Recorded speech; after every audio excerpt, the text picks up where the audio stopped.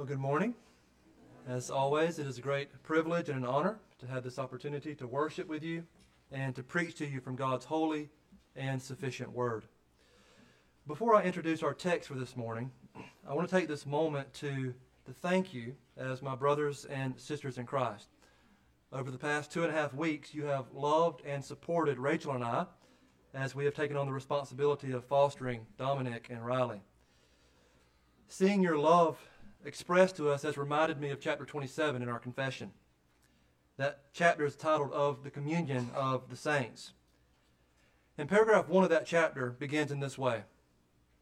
All saints that are united to Jesus Christ, their head, by His Spirit and faith, have fellowship in His graces, sufferings, death, and resurrection, and glory.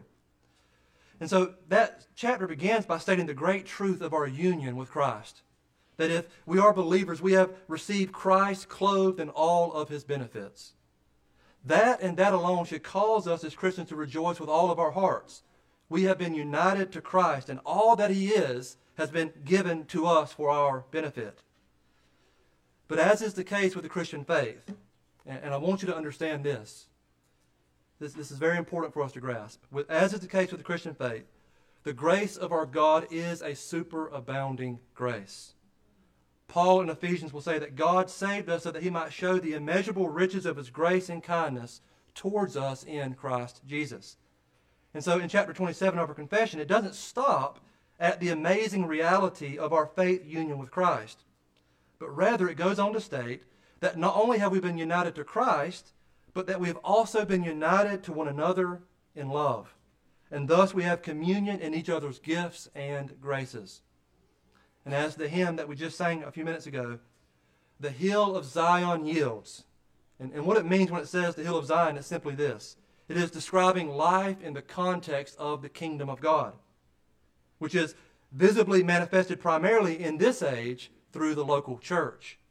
And so this hill of Zion yields 1,000 sacred sweets before we reach the heavenly fields or walk the golden streets. Brothers and sisters, I have, in a very special way these past 2 weeks, been keenly aware that I have been united in love with you and that I have been receiving the benefits of your gifts and your graces. And so I am very thankful. Your prayers, your words of encouragement, your acts of service have been sacred sweets that my wife and I have been enjoying as we march through Emmanuel's land to fairer worlds on high. And so I do encourage you as well to begin to be more intentional about opening your eyes to see all the sacred sweets that the God of love is supplying you as you march on your way to your eternal home. Well, with that in mind, I now want to introduce you to our text and consequently also introduce you to the sermon series that we are beginning this week. Our text this morning is found in the little Old Testament book of Ruth. Now, obviously, as you can see, we are taking a little break from our consecutive exposition of the Gospel of Mark. And why are we taking a break from the Gospel of Mark? Well, the reason that we are doing that is this, because we are entering into the Christmas season. And as you know, for the next several weeks, everywhere you look, everywhere you turn, you are going to be reminded of Christmas. Even as I was working on my sermon this week, in the search bar at the bottom of my screen, there was a little image of a Christmas tree. And I didn't put that Christmas tree there. And I kindly doubt the person that put it there was a Christian. Probably wasn't. But everywhere you look, you're going to be reminded of Christmas. You literally can't go anywhere without being reminded that we are in the Christmas season. And sure, perhaps the overwhelming majority of this is a result of the over-commercialization of this holiday season. And no doubt that perhaps the majority of the citizens in this country will be celebrating this season because it is the cultural thing to do. It's just what you do as an American. And so because we see this commercialization and even secularization of Christmas, we can, especially in Reformed circles, be tempted to lean towards an almost a bah humbug approach to the season. We're not going to participate in this thing that has been corrupted by our wicked culture. That's a mind frame that we can get into if we're not careful. And I would submit to you that it is not required to celebrate the Christmas season. There is no command in Scripture to do so. But dear ones, we have a good God who has in his providence made it to where the name of Jesus is spoken more in the month of December than in any other month of the year. That's just the reality of it. And so because we are going to be bombarded with reminders of Christmas anyways, it seems to be prudent that we would, from the pulpit and in the context of our corporate worship, focus in on the first coming of our Lord during the month of December. And dear ones, the truth of the matter is this. The incarnation of our Lord, and by the way, our brother Samuel has written an excellent article in the box about the incarnation of our Lord, and so I do encourage you to read that article and be encouraged by it. But the incarnation, the first coming of our Lord, is absolutely foundational to the gospel. It's foundational to the very Christian faith. And thus it is absolutely critical for the good of our souls, for us to regularly think about the first coming of our Lord.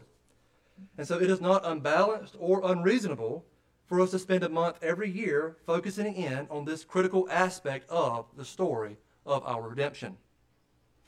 And so this year, the way that we want to do that is by considering together the book of Ruth. Ruth happens to have 4 chapters, and so for the next 4 weeks, as we are leading up to Christmas Day, we're going to be moving through the book of Ruth, covering 1 chapter a week.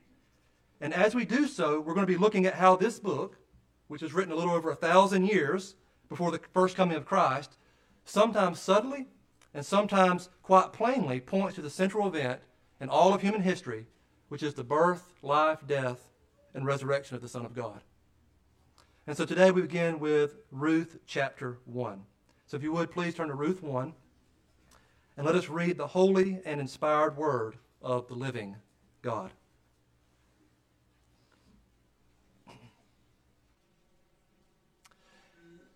In the days when the judges ruled, there was a famine in the land, and a man of Bethlehem in Judah went to sojourn in the country of Moab, he and his wife and his 2 sons. The name of the man was Elimelech, and the name of his wife Naomi. And the names of his 2 sons were Mahlon and Chilion. They were Ephrathites from Bethlehem in Judah.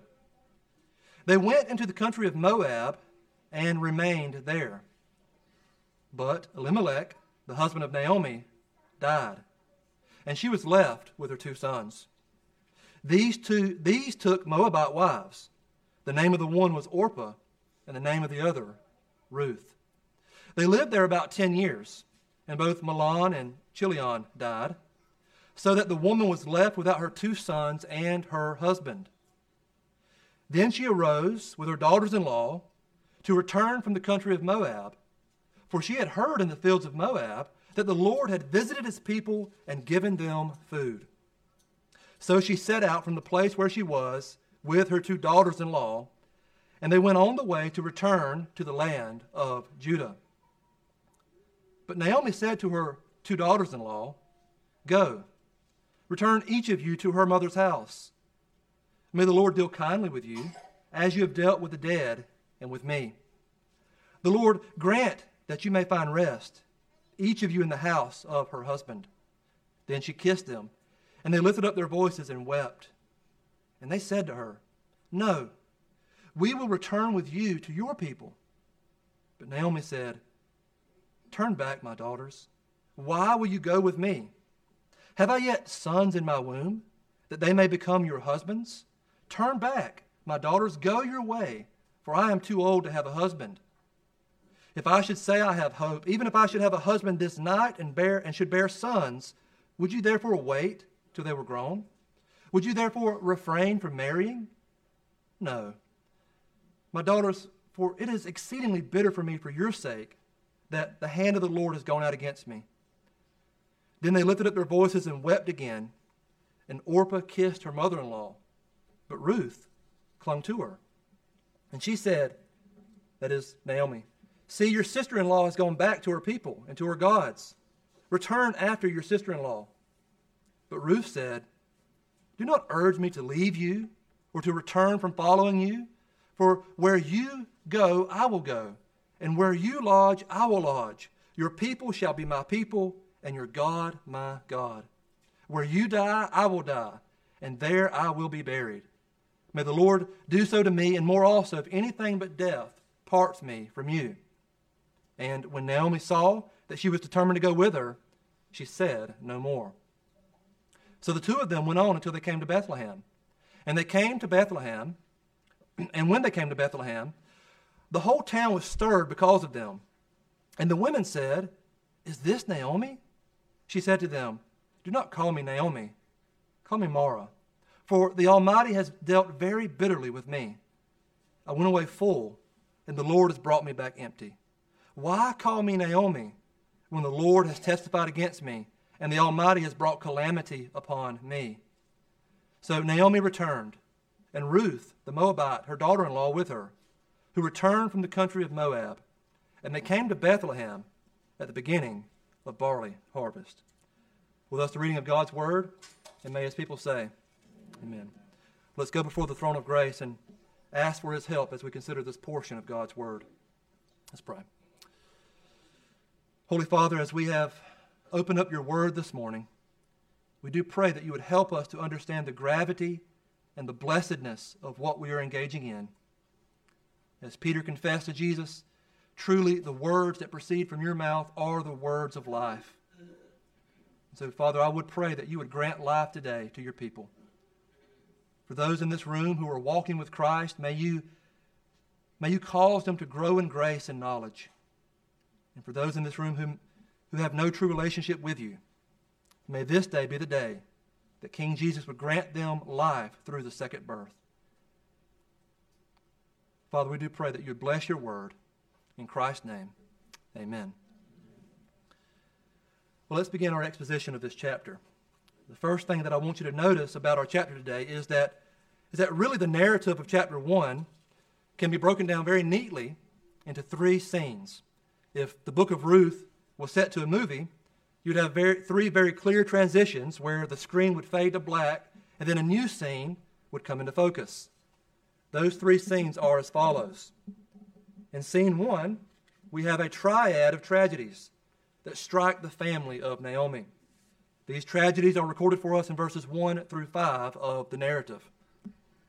In scene 2, there is another triad as three widow women, each face a crucial turning point in their lives. This scene is recorded for us in verses 6 through 18. And then lastly, we have a scene of two women arriving in the town of Bethlehem, recorded for us in verses 19 through 22. Let's begin by looking at the first scene where we see a triad of tragedies in verses 1 through 5. If you would, notice with me again, we'll read together again verses 1 through 3. It says, "In the days when the judges ruled, there was a famine in the land, and a man of Bethlehem in Judah went to sojourn in the country of Moab, he and his wife and his two sons. The name of the man was Elimelech, and the name of his wife Naomi. And the names of his two sons were Mahlon and Chilion. They were Ephrathites from Bethlehem in Judah. They went into the country of Moab and remained there." Well, here we are introduced to the first tragic event that sets into motion the whole story of the book of Ruth. It says, "In the days when the judges ruled, there was a famine in the land." Now, what is so significant about that particular statement? Well, as we've already noted, the events of the book of Ruth occurred during the time of the book of Judges. And what was the significant and repeated theme in the book of Judges? If you remember from the book of Judges, it says, "In those days there was no king in Israel, and everyone did what was right in his own eyes." The time of the Judges was a time marked by the disobedience and unfaithfulness of the covenant people of God. Now, we need to understand that the very occurrence of a famine in the Promised Land, the land of which God's covenant people dwelt in, is a significant theological occurrence. You see, the Promised Land was a land that was supposed to be flowing with milk and honey. It was a land of abundance. In fact, it says that this family left from what town? They left from Bethlehem. which in Hebrew literally means house of bread. And so surely you see the irony. This family was fleeing from the house of bread because there was no bread. The question we need to ask then is this: why was there no bread in Bethlehem?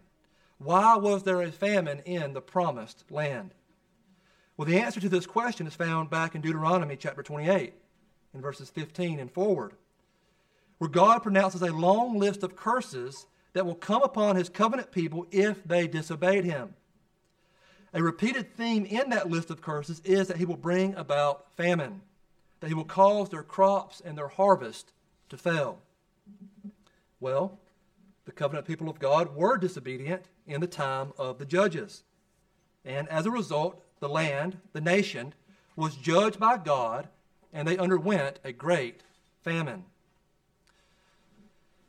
But we must remember that nations are not ultimately abstract, impersonal realities. No, nations are comprised of individual family units. And so in verse 2, we are introduced to one particular family unit that was suffering along with the whole of the nation. That family was comprised of Elimelech, his wife Naomi, and their two young sons, Mahlon and Chilion.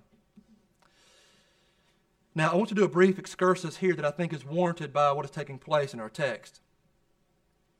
If you remember back in the book of Judges, what was the focus on? The focus was on the nation. It was on the whole of the people of Israel. It focuses on the major leaders of the nation. And so you have this broad macro level look at a nation. And you see that God's providence is involved in the workings of that nation. But as we come to the book of Ruth, that broad macro level focus is shrunk down, and a microscope, as it were, is placed on one particular Jewish family. And there doesn't seem to be anything special about this particular Jewish family.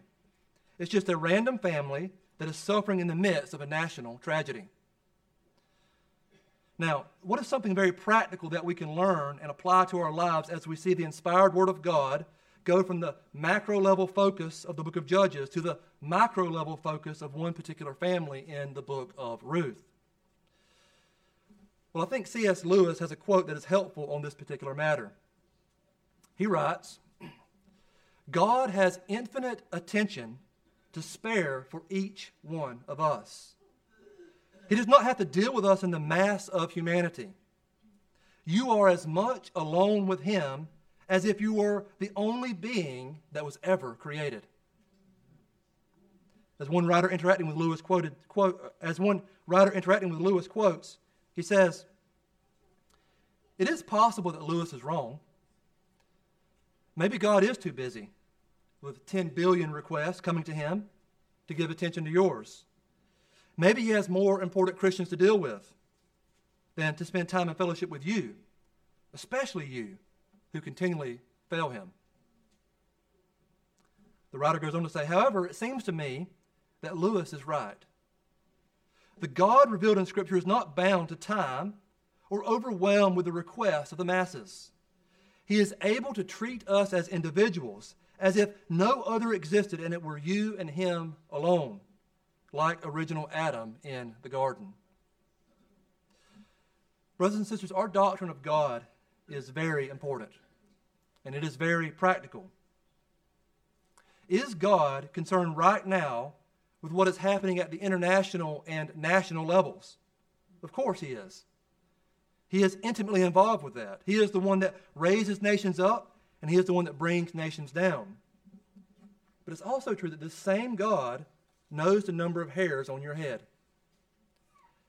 And when you approach him in prayer, when you commune with him in worship, both privately and publicly, when you are going about your daily task, even when you sleep, his focus is completely on you.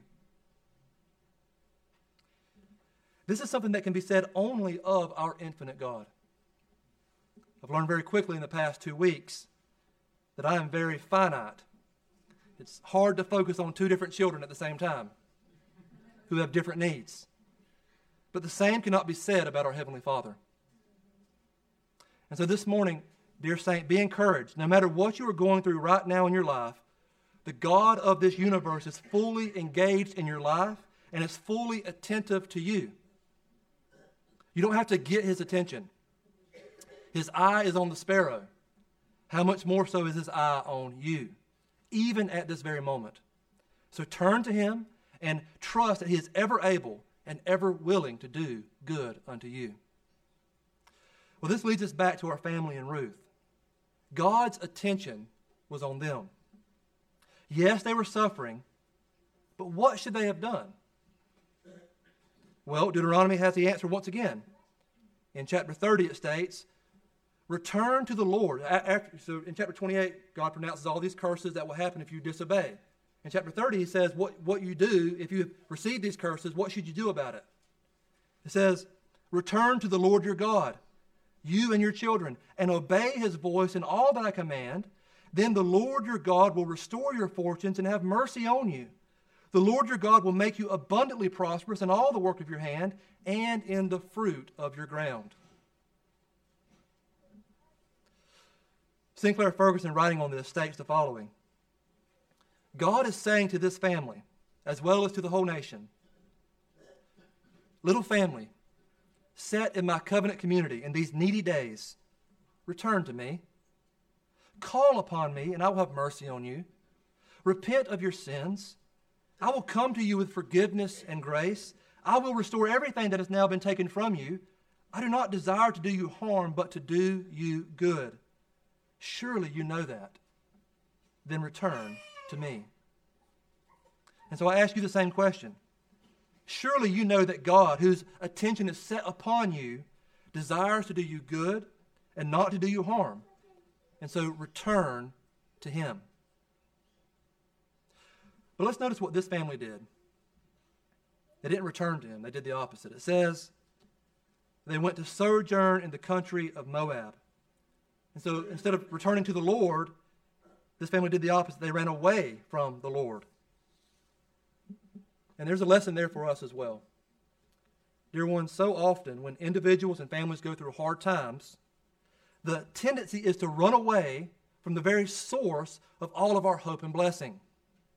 When people are struggling, they tend to pull away from God, the church, and the very means of grace that God has given to help us in our times of need. And so I implore you as one of your pastors and on behalf of the God of love, resist any and every temptation to pull away when times get hard. You need God, you need his people, and you need the means that he has given for your sanctification and your perseverance. One of the dangers of pulling away when things get hard is that you will get comfortable being away, and you will remain away. And we see that very thing happen to this family. They went to sojourn in Moab, which implied an initial desire to be gone a short time. And how many times do we pull away and we justify it by saying, I just need a little time to myself? But it says at the end of verse 2 that they went into the country of Moab and they stayed there. Now let's notice verse 3 and the second of the three tragedies that this family faces. It states, but Elimelech, the husband of Naomi, died, and she was left with her two sons. The head of the house, the husband, the father, Elimelech, who brought his family into Moab, dies. And it seems that this was an unexpected and untimely death. He had two young sons. And we can only imagine the heartbreak and the fear that Naomi would have gone through as a result of this tragedy. Her husband and the father of her two sons is dead. And now Naomi is a refugee in a foreign land as a single mother. She has lost her closest companion, and she is cut off from her people. It appears, though, now despite the magnitude of this tragedy, it appears that Naomi did a good job dealing with this. Even though her husband was dead, she still had two young sons to raise. And so life kept coming at her, and she had to muster all of her strength to take care of her boys. And she raised them, and they grew up. And they reached the age of marrying, and both were able to marry. But, as you might expect, because the family had moved to Moab, and set up long-term residence there while the boys were young, the likelihood is that these boys only had a very nominal connection with the God and the religion of the Jewish people. They were Jews in name only, most likely. And so for them, marrying foreign women was not a big deal. And so they each married Moabite women. It says that these Moabite women were named Orpah and Ruth. I can imagine that Naomi probably knew that this was not best for her boys. Yet because she too had been cut off from her God and from her people for so long, she probably didn't feel like she had the ability to say anything about this. And even if she did say something about it, what is the likelihood that these boys would have listened? Because of their lack of exposure to the true worship of God, they probably had little concern for His law. And so parents, let that be a warning to you. If it is evident that you are not committed to following Christ as you ought, it's going to be very hard to tell your children that they ought to. If you don't love the Lord, if you're not following Him, if you're not committed to Him and His ways, and you tell your child that they should be, they're not going to listen. Naomi, however, knew that when her boys married the Moabite women, that her grandchildren, according to the law of God, would not be allowed to enter the assembly of the Lord until the 10th generation, which would have been about 400 years. Her boys marrying these foreign women was essentially cutting off the family line from the covenant community of God's people. That's the significance of what happened there. And so the marriages of her two boys, which was meant to be a happy event, no doubt was tinged with sadness in the heart of Naomi. And yet the tragedy doesn't stop there for Naomi. In verse 5 we read that both of her sons also died, so that Naomi was left without her two sons and without her husband. Well, as we reflect on this first scene, it is a stark reminder of the reality that we live in a fallen world, a world that is liable to the judgment of God, a world where material resources can dry up, leaving us in desperate need, a world where death is always lurking around the corner, threatening that which we hold most dear. The way that these 5 verses read reminds me of reading Genesis chapter 5, where as we go through that genealogy in Genesis, what is the continued phrase that we see in that chapter? And he died. And he died. Over and over again. And he died. And so in a very real way, although this narrative is about one particular family, it serves as an accurate snapshot of the plight of fallen men. Because of our sin, we are deserving of the wrath of God. The wages of our sin is death. But the good news is that as we move through this book, we begin to see that God is going to do something to address this problem. In fact, it is this very problem that Christmas is all about. We sang it earlier in the hymn, Hark the Herald Angels Sing. Why was Christ born? Christ was born that man no more may die. That's the great hope of Christmas. God took on flesh, lived a perfect life as a man, and died a sacrificial death so that all who placed their faith in the Lord Jesus Christ could say with the Apostle Paul, "O death, where is your sting?" Well, this time let's move into the second scene in our chapter this morning, which is found in verses 6 through 18.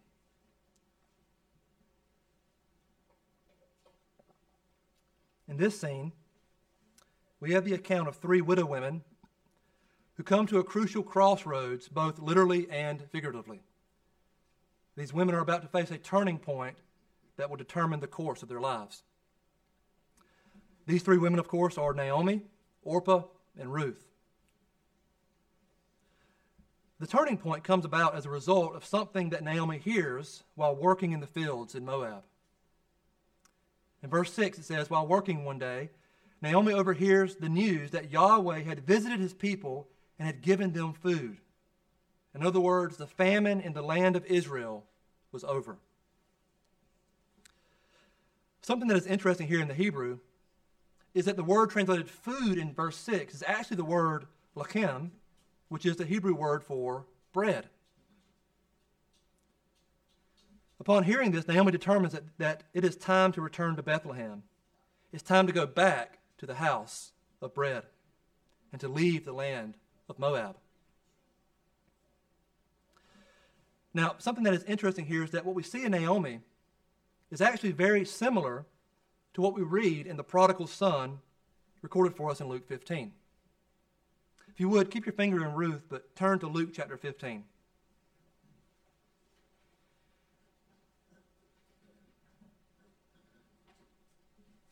Of course, we know the story of the prodigal son. The younger son wanted to cash out on his inheritance early. He wanted to leave the father's house. And he determined to go live in a far country. Naomi also left the father's house to go live in a far country. And of course, we know what the young son does. He squanders his inheritance. He lost everything. Naomi also lost everything. She says as much later in chapter 1 and verse 21 of chapter 1. She said, I went away full, and the Lord has brought me back empty. So she lost everything when she went away into this far country, just like the prodigal son did. Now, once the prodigal son had lost everything, we don't see him immediately returning back home, do we? Remember, he lost everything, then what did he do? He hired himself out to be what? To feed pigs. And he desired to eat the very food that the pigs were eating. But then in verse 17 of Luke 15, notice that verse, we read that the prodigal son came to himself. He said, how many of my father's servants have more than enough bread, but I perish here with hunger. The prodigal son and Naomi alike came to their senses when they were reminded of the ability of God to truly meet their greatest need. They both heard that there was bread back home. The Westminster Confession of Faith makes a very helpful statement in its chapter on the doctrine of repentance. In chapter 15, paragraph 2, it says the following. It says that repentance happens when a sinner is enabled to get sight and sense not only of the danger but also of the filthiness and odiousness of his sins, as contrary to the holy nature and righteous law of God. So on the one hand, repentance happens when we understand the awfulness of our sin as being that which is an affront to our God. But it goes on to say this in the Westminster Confession, and this is very important. It says, repentance happens when a sinner apprehends something of the mercy of God in Christ to such as are penitent. In other words, true repentance is not just feeling bad for our sin because it has offended God, but it also includes a sinner apprehending or believing that God will have mercy on me through Christ if I repent. It is a turning away from sin and a turning to the God of grace. Now, is this dynamic of what is taking place in repentance always crystal clear to the repentant sinner? No. But there is an apprehension. There is at the very least a mustard seed of faith that believes that God is good and that he is merciful and that he will forgive the repentant sinner through Christ. And so like the prodigal son, Naomi has come to her senses. She realizes that she needs to return back to her God and to her people. And so we see first off in this scene the repentance and the beginning of Naomi's restoration. So Naomi had determined to go back to Bethlehem. But interestingly enough, her two daughters-in-law said that they will also go with her. And so the three widow women are making their way towards Bethlehem when Naomi understands that she needs to have a conversation with her two daughters-in-law. She tells them in verse 8, go, return each of you to her mother's house. May the Lord deal kindly with you as you have dealt with the dead and with me. Now, I want to take a brief aside here concerning the relationship that Naomi had with her two daughters-in-law. it is very evident that the relationship between Naomi and Orpah and Ruth was a positive relationship. Naomi was a good mother-in-law to these two women, and they were good daughters-in-law. Brothers and sisters, it is necessary, so far as it depends upon you, to seek to have a peaceful and godly and dignified relationship with the family of your spouse. The stereotypes about in-laws are not acceptable among Christians. Let me put it very plainly. God calls you to love your in-laws.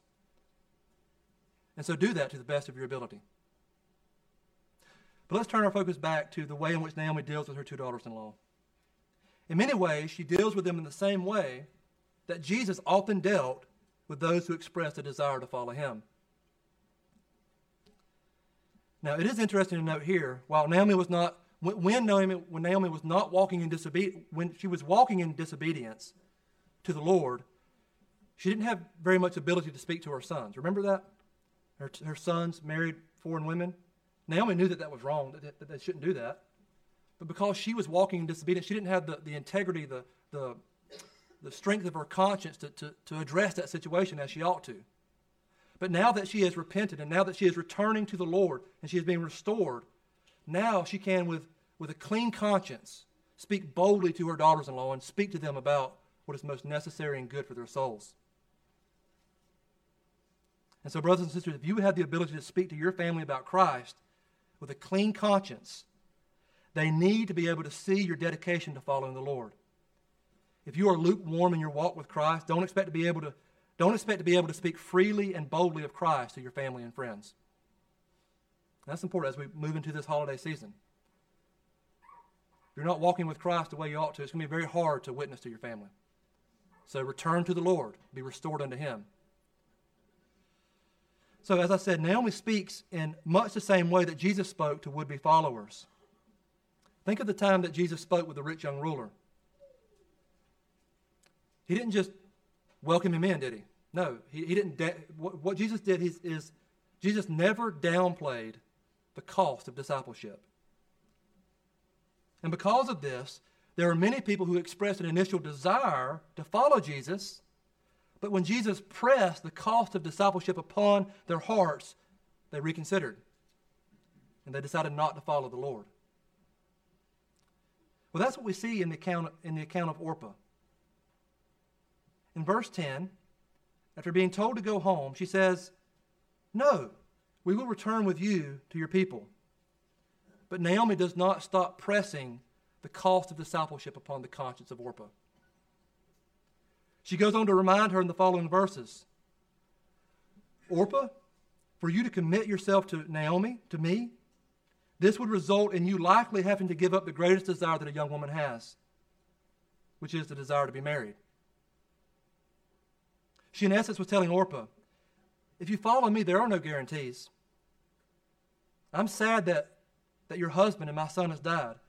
But if you follow me, that there is not a guarantee that you will be able to marry again. Are you sure you want to go down this road with me? After hearing this, Orpah was greatly distressed, much like the rich young ruler. It states that she wept again. And then Orpah kissed Naomi, and she left.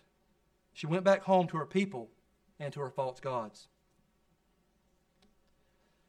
So we saw last week, the soul of Orpah's heart was not good soil. There was initial springing up, but it didn't last. When the realities of the narrow way were pressed upon Orpah, she fell away. And may this be a warning to us this morning. Many of us are young Christians. May we count the cost of discipleship. But let's do so understanding that Christ is worth every ounce of suffering that we may experience in this life. Well, that leads us to the account of the third widow woman in this scene. And that is the woman of whom this book is named for, Ruth. Naomi pressed the cost of discipleship upon the conscience of Ruth in the same way that she did Orpah. In fact, after Orpah left, Naomi tried once more to dissuade Ruth from coming with her. But Ruth would not take no for an answer. And here we see something of the wonder of the work of regeneration. In John 3, Jesus says that the Spirit blows where it wishes. You had the same message being proclaimed to Orpah and to Ruth. One rejected the call to discipleship. The other embraced the call. The only explanation we have for this is the sovereign grace of our Lord. Now, let's notice how Ruth responds to Naomi in verses 16 and 17 to see how we see genuine marks of conversion in her heart. It says, "But Ruth said, 'Do not urge me to leave you or to return from following you. For where you go, I will go, and where you lodge, I will lodge. Your people shall be my people, and your God my God. Where you die, I will die, and there I will be buried. May the Lord do so to me, and more also, if anything but death parts me from you.'" The scene here is very interesting. It is as if Naomi is continuing to try to dissuade Ruth from coming, and finally Ruth gets a word in edgewise. And she says, in essence, "Listen to me, Naomi. Listen to me, Mom. I am converted. I am converted. I love the Lord, and I'm coming with you." The way that Ruth expresses her conversion experience may seem a little odd to our ears. But what she is doing in these verses 16 and 17, is expressing the covenant language that God uses in the Old Testament. When God made a covenant with his people, he said, "I will be your God, and you will be my people." To be a Christian, to be part of the covenant family of God, is to be brought to the realization that in reality that the one true God is your God, and his people are your people. That's what it means to be a Christian, that the one true God is your God, and his people are your people. And so the question before you this morning is this: have you been brought into covenant relationship with the one true God? Have you turned from idols to serve the living and true God? And is your desire to be in covenant with God and his people so strong that you, like Ruth, like the Apostle Paul, and like every other person who's ever come to love the Lord, that you are willing to forsake all else that you might have Christ? Heaven is the possession of those who take it by force. Revelation says it is to the one who conquers that receives the crown of life. Do you love the Lord and his people like Ruth, the Moabite widow? Well, now we come to the third and final scene in this first chapter, where two women, Naomi and Ruth, arrive in the town of Bethlehem. This is recorded for us in verses 19 through 22. When Naomi returns, she is met with astonishment from the women of the city. They haven't seen Naomi in over a decade. And no doubt the sheer amount of heartache that Naomi had went through would have caused her to age considerably.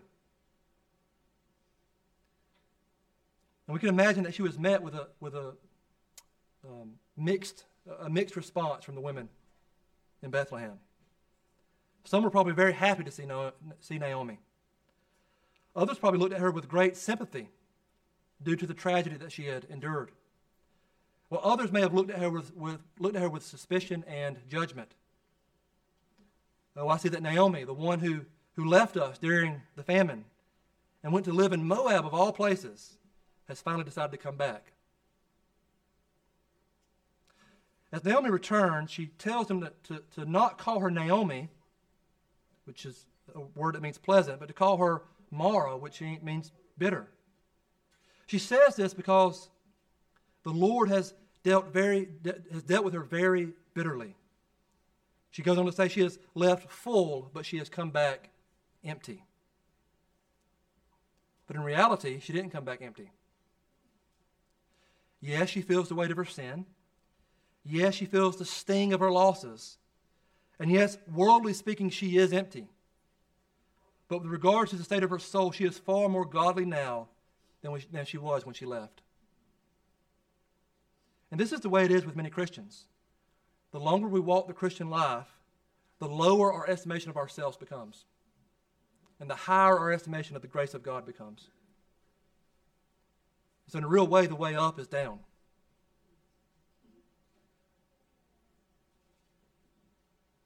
And so as I said, she didn't come back empty-handed. She came back more godly, more trusting, more dependent upon God. But she also came back as one who God used in the unlikely conversion of a Moabite woman named Ruth. And so it is with the mysterious providences of God. He will save each and every one of his elect people.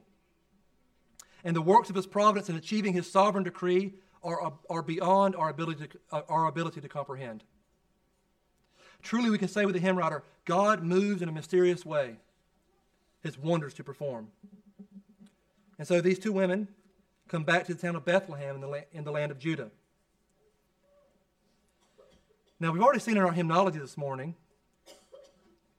that the town of Bethlehem plays a crucial role in God's plan of redemption. This house of bread will become a source of blessing for the nation of Israel and even the whole world. First, as we will see later on in the book of Ruth and in 1 Samuel, it is from the town of Bethlehem which the Lord's anointed one, King David, will be born. In fact, the New Testament says that the town of Bethlehem will be known as the city of David, which is interesting. When you read the Old Testament, there's dozens of accounts where it says that Jerusalem is the city of David.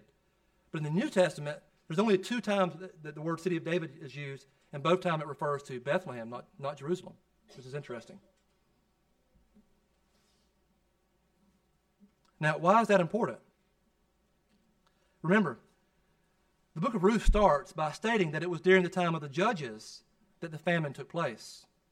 It was during the time of the judges that Israel seemed to be on this never-ending downward spiral. And you know that from the book of Judges. It seems like they just keep going down and down and down. But God was not going to leave his covenant people in such a deplorable condition. He had a plan to raise up a man that would become Old Covenant Israel's greatest king. Even in the genealogy of Christ, when it speaks of David, it says David the king. It would be as a result of the leadership of King David that Israel would achieve its greatest heights of power and prosperity and piety. As Israel went from being a fledgling nation to a regional superpower under David's leadership. And to think that the preparations for this great national and world-changing event was quietly being accomplished through the trials and tribulations of Naomi, leading to the unlikely conversion of a Moabite woman named Ruth. Now, we know that the nation of Israel did not remain in the glorious state that it enjoyed under the reign of King David.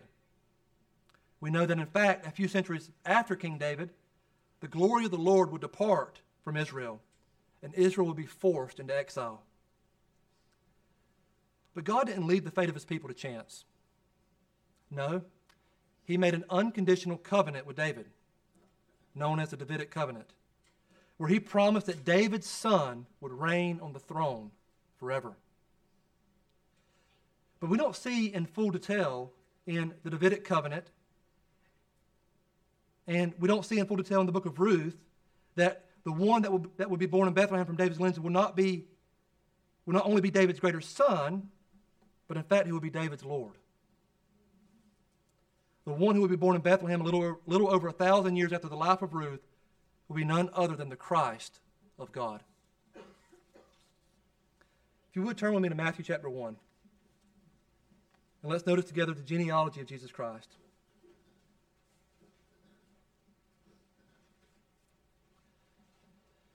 And really, the genealogy of Jesus Christ serves as a divine commentary on the events of the Old Testament.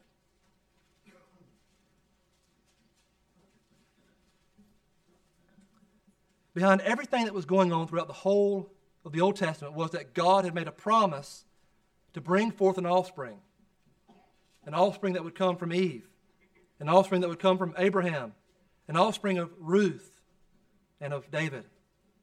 And that offspring is none other than the one who will be named Jesus, for he shall save his people from their sins. Notice chapter 1, verse 5 of Matthew. And Salmon, the father of Boaz, by Rahab, and Boaz, the father of Obed, by Ruth. And Obed, the father of Jesse, and Jesse, the father of David the king, And then dropping down to the end of the genealogy in verse 16, and Jacob, the father of Joseph, the husband of Mary, of whom Jesus was born, who is called Christ. And notice over in chapter 2, verse 1, it says, now after Jesus was born in Bethlehem. And so our exposition of this chapter started with a reminder of the fallen condition of man, that we are a needy people. But as the prodigal son remembered that in the Father's house there was plenty of bread to go around, in due time, this little town known as the house of bread, in this little town, the bread of God would come down from heaven and give life to the world. John 6:33.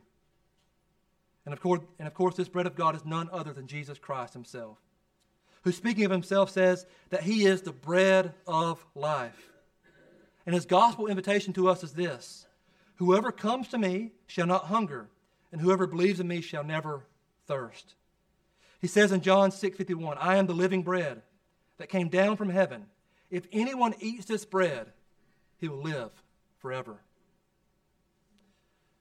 Brothers and sisters, may we understand the significance of Ruth, the unlikely convert from Moab, who in the mysterious providence came to live in Bethlehem, the house of bread, and who would be included in the line from which the Christ, the living bread from heaven, would come down on that first Christmas day. And so may we dwell in the house of bread, and may we feed upon the living bread this Christmas season. Come, buy and eat the bread of life without money, without price. Let's pray. Father, we do thank you for your word. And we are amazed at your providence and how you work all things together so that your people, us today, would be saved. Father, help us to abide in Christ this Christmas season. We ask all this in Christ's precious name. Amen.